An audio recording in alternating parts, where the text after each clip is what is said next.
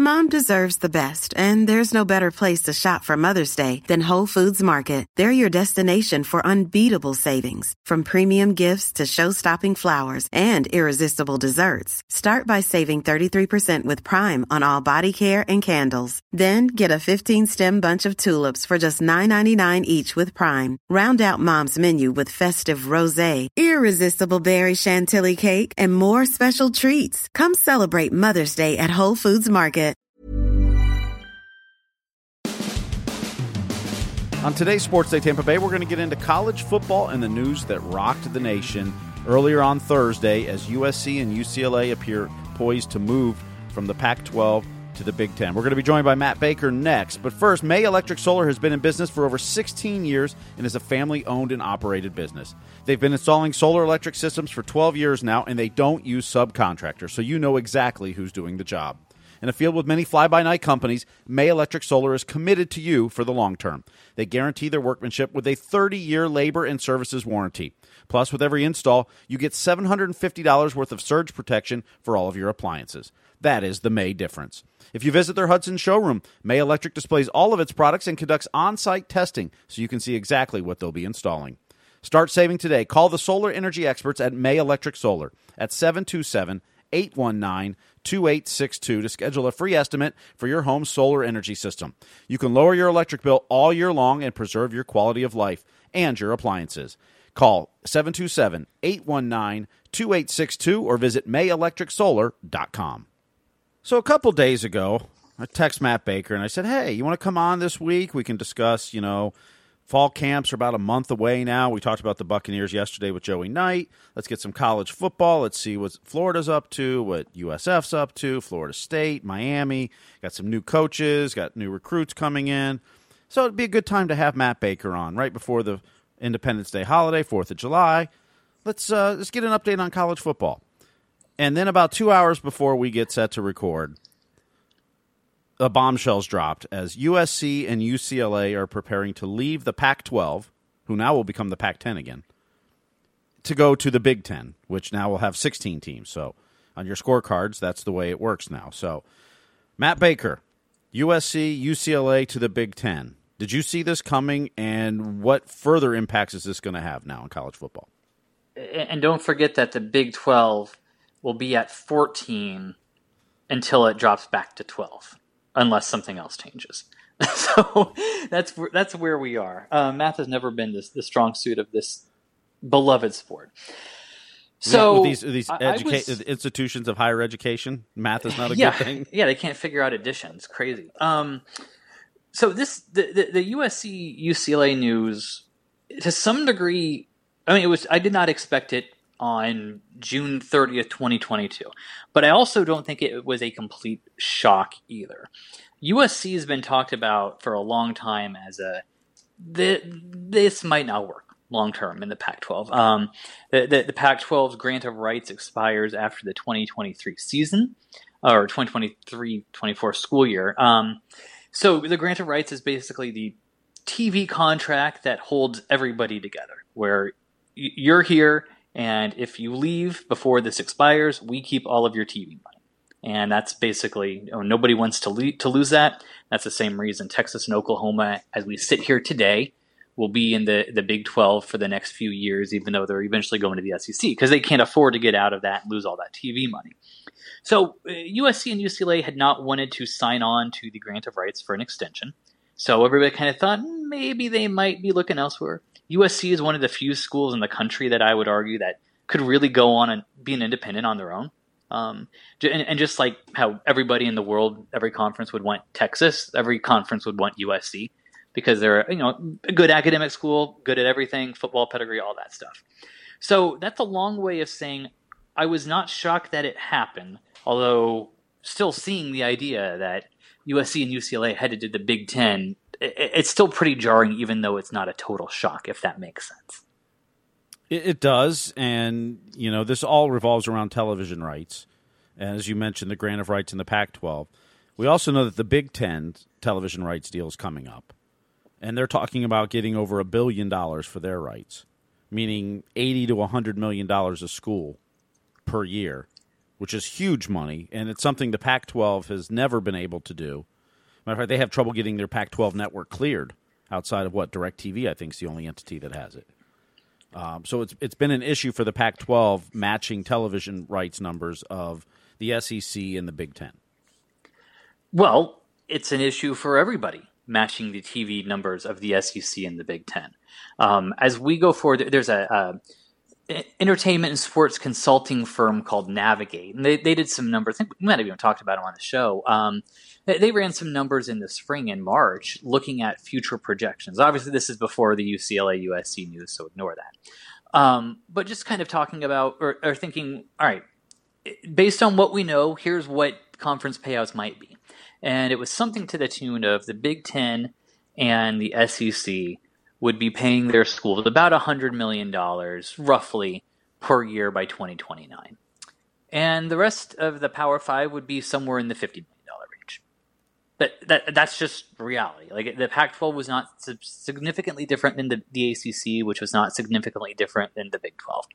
And that is a huge thing. It's hard to wrap your head around the idea of what a $50 million annual gap is going to mean for those programs. I mean, think about it. Are we going to be in a situation where, if this holds true, just hear me out here, but if Mississippi State's making $50 million more from the ACC or from the SEC than Florida State is, are they going to be able to hire coaches that double their salary? Is Mississippi State and Ole Miss, are they going to be better, more attractive jobs in Florida State and Miami and Clemson? Maybe. Is it going to be a situation where Florida State's going to have to choose between, all right, do we want to keep funding women's soccer and softball, two sports they're very, very good at a high level, or football? Are we going to have to pick because maybe we can't do both financially? And then at a certain point, again, we're going way down the hypothetical train, but at a certain point, I think most people in the industry, including myself, expect schools and programs to start paying players directly. And if Florida State, North Carolina, Arizona, whatever it is, if they're $50 million behind USC and Texas and Michigan, how are they going to keep up? So that's kind of the backstory, the background on all this. Is it looked as if it was going to a Power 2. And today's move, as we're talking, it's still not official, but everybody expects it to be. Assuming that happens, it looks even more like a Power 2. And at a certain point, is it just going to be a Power 1? I think that's probably where we're headed, where in some way, shape, or form, there's 32 to 48 schools in the country. And again, I've said this before, I'm not breaking any news. You know who they are: Georgia, Bama, Oregon, USC. All those guys get together in one league or two, and they're the Super League, and you're either in it or you're not. And I don't know how that's going to shake out. I don't know the programs. I don't know the logistics involved. I don't know all the steps that it will take to get there. But maybe that's where we're all headed. And I think that's where we're all headed in all of this. It's crazy to think you got Texas and Oklahoma coming to the SEC, and that footprint has gotten huge from South Carolina or Georgia or Florida all the way to Texas A&M or Missouri or now Oklahoma and in Texas West. But the Big Ten's footprint now goes from Los Angeles to New York. I mean, as we were joking before the podcast, but is UCLA volleyball going to really make trips to Rutgers every year in Piscataway, New Jersey? So here's what needs to happen. And again, I'm not breaking any news here, but here's what needs to happen. Is everybody, all of the power brokers in college athletics, and I think it might be headed this way anyway, need to acknowledge that football is different than everything else. Period. It just is. Can they, though? Yes, they could spin off football into its own thing. Including Title IX? That's something that needs to be I'm not an through. expert in that, so I couldn't tell you, but... I'll tell you this. People smarter than me think it's possible. Okay. And a lot of people who are a lot smarter than me are thinking through all of the ramifications, all of the legalities, all of the logistics, all that stuff. But I certainly think it might get to a point where maybe schools aren't offering sports necessarily, or the football is not a part of that. It's its own entity, where the Gators football program is separate from the rest of the Gator sports. And it's not run by the NCAA. It's run by the College Football Playoff. And like, there's ways to kind of finagle this to get to the end goal, which is football is different than everything else. The programs that play football at the highest level, you know who they are, treat that differently than everything else. And the programs that don't compete at that highest level, Florida Atlantic, Eastern Michigan, potentially USF and UCF, depending, they do things differently. It doesn't work like that. So why pretend that they're going to compete with Florida and Texas? That might be where we're going in all of this. And if you do that, to answer your actual question, if you can make that happen, if you can get there at the end result, then you can still have a conference or just groups of schools who play each other. Maybe it's not you don't call it a conference anymore, but that way USC and UCLA volleyball play Fresno State and Cal and Stanford and schools that are a lot closer. So they don't have, just like now where West Virginia volleyball wouldn't have to travel all the way to Ames. Stupid stuff like that. I think we saw in COVID, in the 2020, there was more talk about scheduling the non-revenue sports particular, making that more geographic based the way it used to be. And maybe that's a side effect here where if football is its own thing, because you can have Washington play Georgia, like that stuff happens. So maybe you can do that and then not pretend and not have to force volleyball and baseball and softball and the rest into that. It'll be interesting how they navigate that and ultimately get to that point without causing harm to those other sports.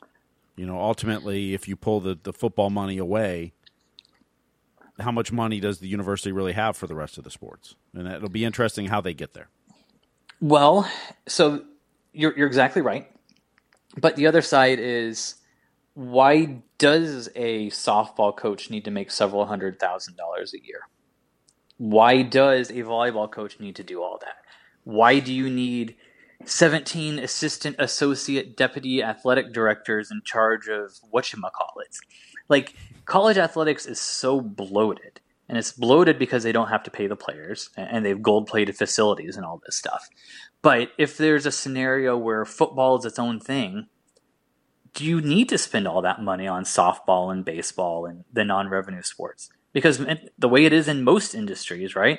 If you're not making money, then it's not working. And I understand college athletics and college in general, the university system is different, right? I don't think I was in the marching band at Northwestern. I don't think the marching band made money, but we provided something and we're a part of the institution, and they determined that it was worth the cost. So at a certain point, the schools are going to have to figure out, is it worth spending this much on volleyball and softball? Because as it is now, the money has to go somewhere, and especially with Title IX, there are things you have to do with that. But in this different scenario, maybe they don't need to do that. Maybe they can go back to some, the schools that really care about softball and volleyball can keep doing that. But the rest, maybe they don't have to. Maybe they can fold it into just a different part of the mission. It'll be interesting to see. So let's get back to UCLA and USC going to the Big Ten. And so what impact does this have on schools, say, like Miami or Florida State in the ACC? Now, it's going from 5 big conferences to maybe there's a top 2 now.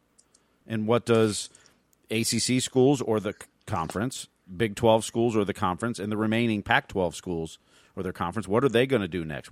What's the ramifications of this going forward now? So I'm not plugged into the movers and shakers of the Big Ten and the Pac-12.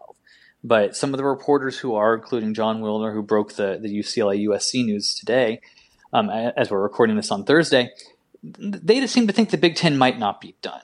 Okay, so what does that mean here? I don't want to predict a lot of dominoes because that's kind of a fool's game in conference realignment. I might have told this story before on here where I was in Oklahoma working at the Tulsa World when the Big 12 was dead. Like, it was dead. I still remember the World, the centerpiece kind of main photo on the front page of the paper one day was a deflated Big 12 football. because everyone thought it was dead. There were administrators at Oklahoma State schools that were talking about what we call this new conference when we go to the Pac-12, Pac-16, whatever it was going to be. So like these things move around a lot, but I think there will be more movement. I just don't know when. Zoom out quickly nationally. If the Pac-12 is weakened, and it is, what does that mean for Washington, which has a lot going for it? Very well-respected academic school, has some football tradition, one of the greatest stadiums in the country. At some point I want to go there. So Washington you would think would be a top name. Oregon is obviously the most attractive football program left out there. I can't imagine a scenario where Oregon's going to be completely left behind. So what does it mean for them? Would the Big Ten expand out and get those two? I don't know, maybe, but that's something to kind of look at. Zooming in back here into the state, Florida State and Miami are clearly the two most interesting schools in all of this. Because if we are headed to a world where, practically speaking, it is a power two, Florida State and Miami cannot afford to get left out. So how do we reverse engineer this where Florida State and Miami are in the Big Ten or more likely the SEC? The wild card here, wild card's not even the right word. The massive thing that has to be figured out is the grant of rights. So the ACC, I think it was in 2017, signed a grant of rights that would get through through 2036. So that means, in plain English, that Florida State and Miami, unless they can work something out, and lawyers are going to lawyer, billable hours are undefeated, right? Unless Florida State and Miami can figure a way, and Clemson, can figure a way out of that agreement, they would have to give up 14 years, 10 years, whatever it is, a lot of TV money to go to the SEC. That's not happening. That does not seem feasible. Contracts are made to be broken. We've seen that, but that seems really, really hard to do. So the idea that tomorrow Florida State, Clemson, Miami, and Virginia are going to join the SEC, it's not that simple. I think there are going to be a lot of serious, hard conversations to be had, but it's not going to be, snap your fingers, boom, it's done. And then, of course, the other major issue here is Notre Dame. Notre Dame, if they were to join a conference, remember they are a partial member of the ACC. They play a handful of football games a year in the conference, but they are not a full-time, full-fledged member. If they were to join a conference 100% between now and 2036, contractually, they are bound to the ACC. Would they want to jump to the ACC and potentially boost some of that revenue and help everybody else out and save the league? I don't know, maybe. Would they want to say, would they be the ones that want to say, you know what, we're going to press our luck, we're going to try and get out of this grant of rights contract and join the Big Ten? Are they going to be too stubborn to join the Big Ten because 100 years ago the Big Ten didn't want them? I don't know. There's so many scenarios here, but the schools that I think are kind of most interesting to watch, Notre Dame, Washington, Oregon, and then Florida State, Miami, Clemson. Maybe this keep going down the rabbit hole. Maybe the Big 12 changes. Does the Big 12 implode? Are Kansas and Kansas State or whatever? Are they going to join the Big 10? Is the Big 12 going to look and say, oh, the Pac-12 is pretty weak. We could use Arizona and Arizona State. Come with us. If they keep expanding, are they going to look at USF again? I mean, there's so many different scenarios here that makes this absolutely fascinating in what's supposed to be a really dull time of the college football schedule.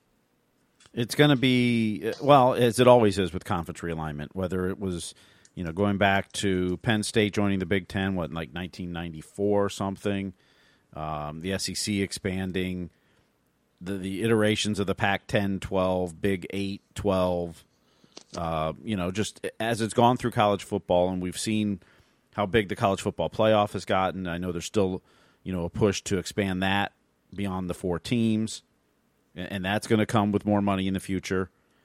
It's all this television money. It's pushing everything, and I don't think anyone knows exactly where it's going yet. I think people have ideas, but I think it constantly changes. It absolutely does. I want to take you back 10 months ago, where the Big Ten, the Pac-12, and the ACC got together. They've got new commissioners, and they didn't like the way they wanted to band together with conference, playoff expansion. And I think they didn't really love how how the SEC was going to add Texas and Oklahoma. So they banded together and they formed the Alliance. Remember the Alliance? And they were going to be able to vote as a block with the CFP and do stuff in terms of long-term scheduling and mental health and some of these things. And remember, they didn't have a contract. And I checked the quote today. The Pac-12 commissioner George Kliavkoff said, "We don't need a contract. That's not necessary. This is an agreement between three gentlemen." Well, how did that gentleman's agreement work out? They weren't going to poach each other. That was the whole thing. We need stability. We're not going to poach each other.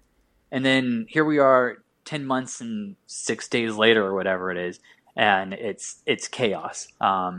Things change so quickly, and they are going to change again. I'm more or less going on vacation next week, so I hope they don't change too soon. But it will change again. Well, I understand the commissioner of the Pac-12 was on vacation and trying to be off the grid for a week, as according to Heather Dinish's reporting from ESPN, and this bombshell got dropped. So it ruins everybody's vacation, Matt. Well, hopefully I'll be okay for a little bit next week. I'm already getting called back in for something else, which is not the end of the world, but I would like it to take a little bit of downtime in July. Well, let's hope you get a little bit before fall camps open for the teams. But meanwhile, even on a budget, quality is non-negotiable. That's why Quince is the place to score high-end essentials at 50 to 80% less than similar brands. Get your hands on buttery soft cashmere sweaters from just $60, Italian leather jackets, and so much more. And the best part about Quince, they exclusively partner with factories committed to safe, ethical, and responsible manufacturing. Elevate your style without the elevated price tag with Quince. Go to quince.com/upgrade for free shipping and 365-day returns. fall camps is about a month away for each of the teams. And last weekend you went down a Twitter rabbit hole on recruiting between Florida and Miami. What was up with that? Yeah, it was very weird. Florida has not been doing very well on the recruiting trail. I shouldn't say not doing well. They missed a handful of targets with guys that were expected to commit to Florida, didn't have the Gators in their top four, or announced they were going to go to Alabama, and then the main one was Jaden Rashada, who's a blue chip top 50 national player, is a quarterback out in California. The Gators, everyone, I shouldn't say everyone, a lot of people expected him to commit to the Gators, and then he pushed back his commitment, ended up making a late visit to Miami, and then committed to Miami over the weekend. And then there was a whole lot of NIL chatter about how much is he getting, and I'm not even going to repeat the Monopoly money figures because I don't know how legit they are. But suffice to say that there were concerns about NIL, and an attorney who may have been representing him said the Gators Collective, kind of the NIL people behind the scenes sort of, said that the Gators Collective was the most dysfunctional he's been around, and on and on and on. And it's to me, it's just been very interesting to watch how this unfolds. Nobody knows how NIL is really working. There's so much smoke and mirrors. The figures, no one can confirm them. And then, but the thing that actually does matter here is the actual guys and where they're going. And Billy Napier's class is not in the top 20 right now. There's still a lot of time for that to change.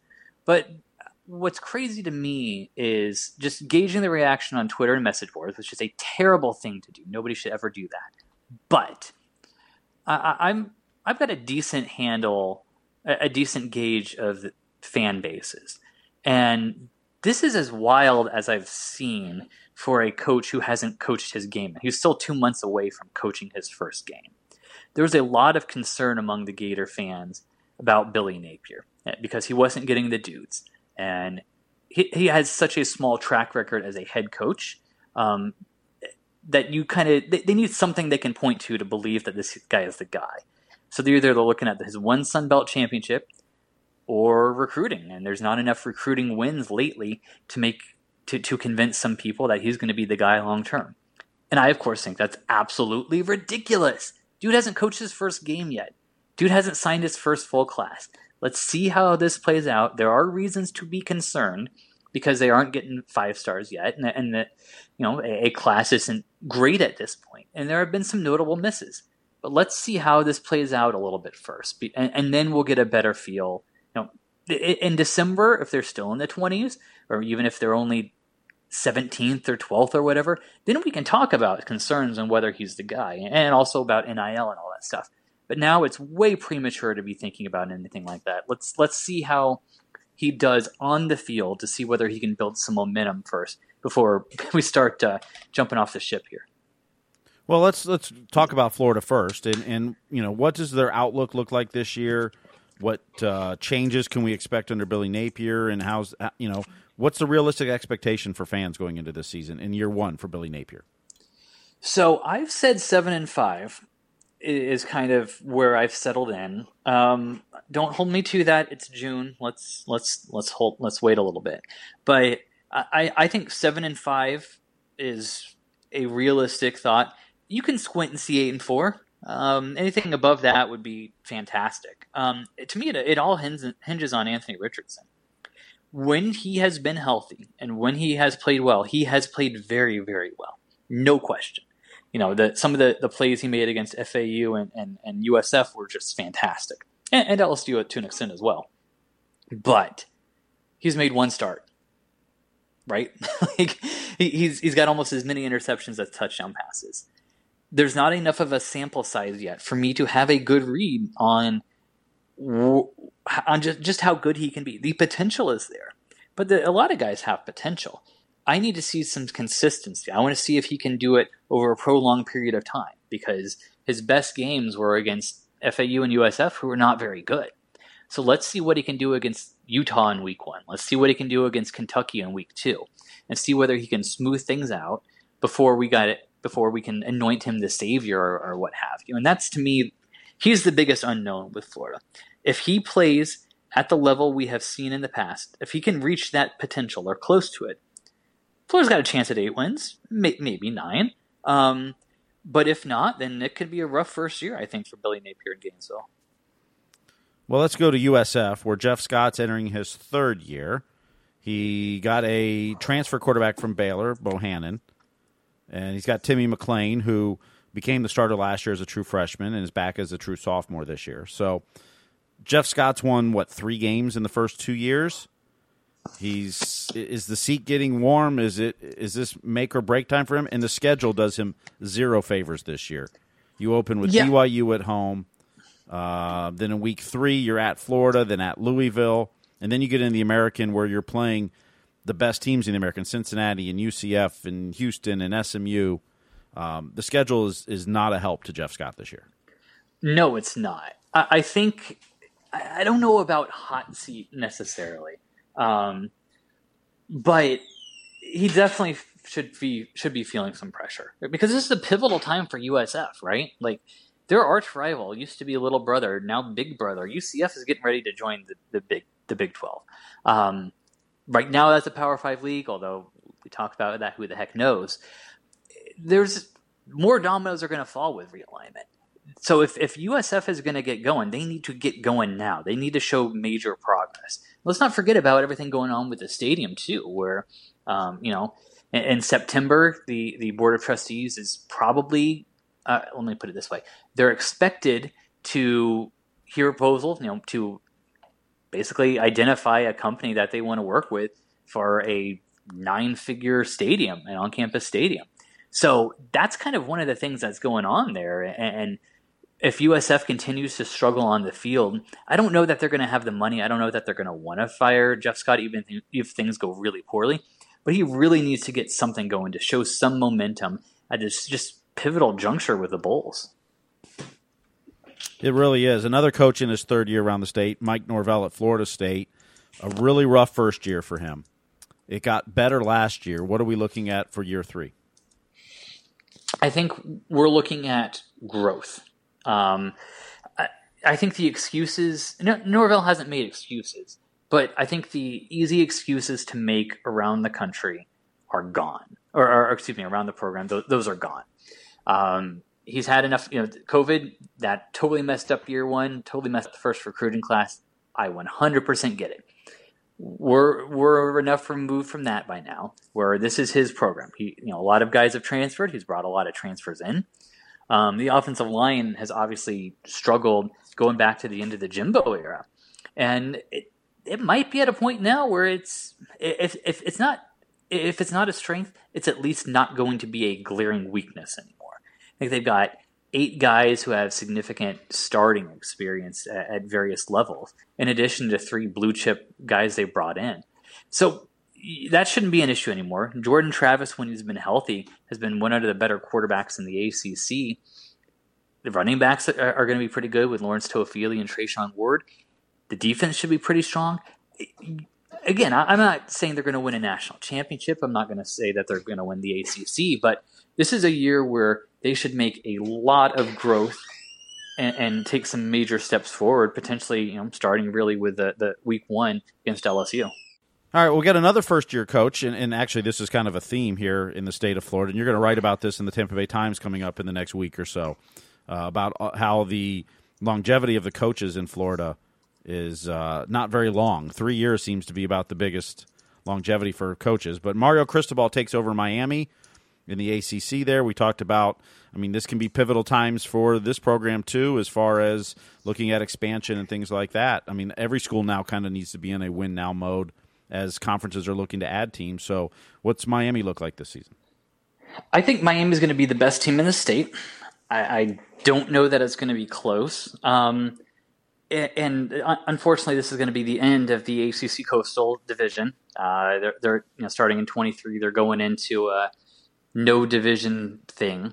I won't bore you with the scheduling details, but the Coastal over the years has been this fantastic cycle of mediocrity where they had 7 different champions in 7 years, and it seems like none of them have been really good. Miami in 2017, that was a pretty good team. But most of the time, it's just been meh champions, and that's going away. So I think in the last year, there's a legitimate chance Miami ends up as the final Coastal champion, going to play probably Clemson for the ACC title in Charlotte. Tyler Van Dyke, the quarterback, he doesn't have a huge track record either. He took over as a starter in the first few weeks after D'Eriq King got hurt. But I feel I've seen enough to know that he is really good. He has a great arm. He is a first-round talent, maybe top 10 talent. When you've got a really good quarterback who's to some degree is proven, that's a really good place to start when you start talking about a program.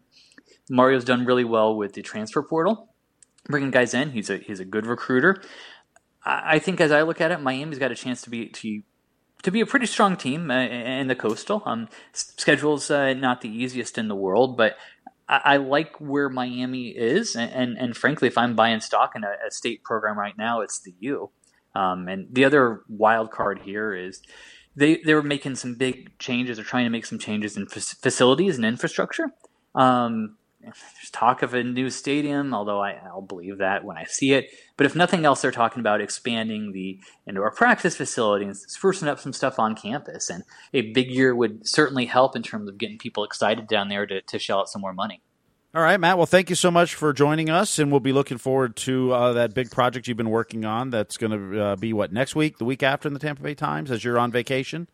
Yeah, so hopefully this project I've been working on literally for 13 months. The first question I asked about it was, I believe, in 2018.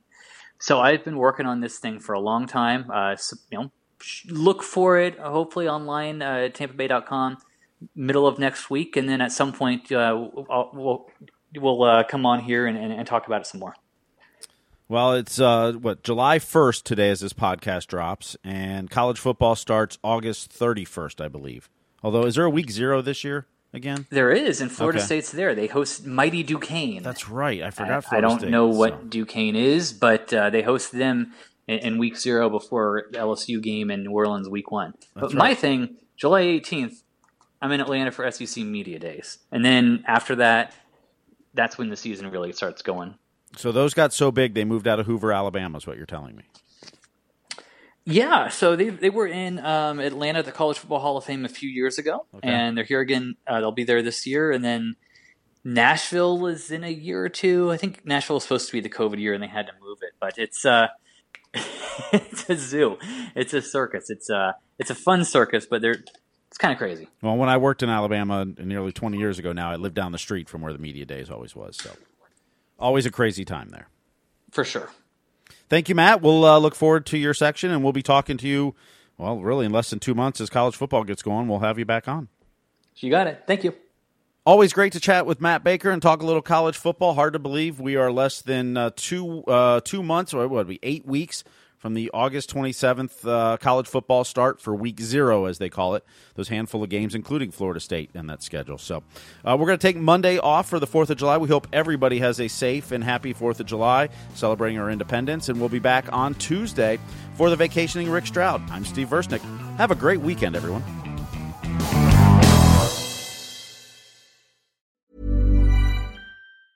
Hey, it's Danny Pellegrino from Everything Iconic. Ready to upgrade your style game without blowing your budget? Check out Quince. They've got all the good stuff, shirts and polos, activewear, and fine leather goods, all at 50 to 80% less than other high-end brands. And the best part? They're all about safe, ethical, and responsible manufacturing. Get that luxury vibe without the luxury price tag. Hit up quince.com/upgrade for free shipping and 365-day returns on your next order. That's quince.com/upgrade.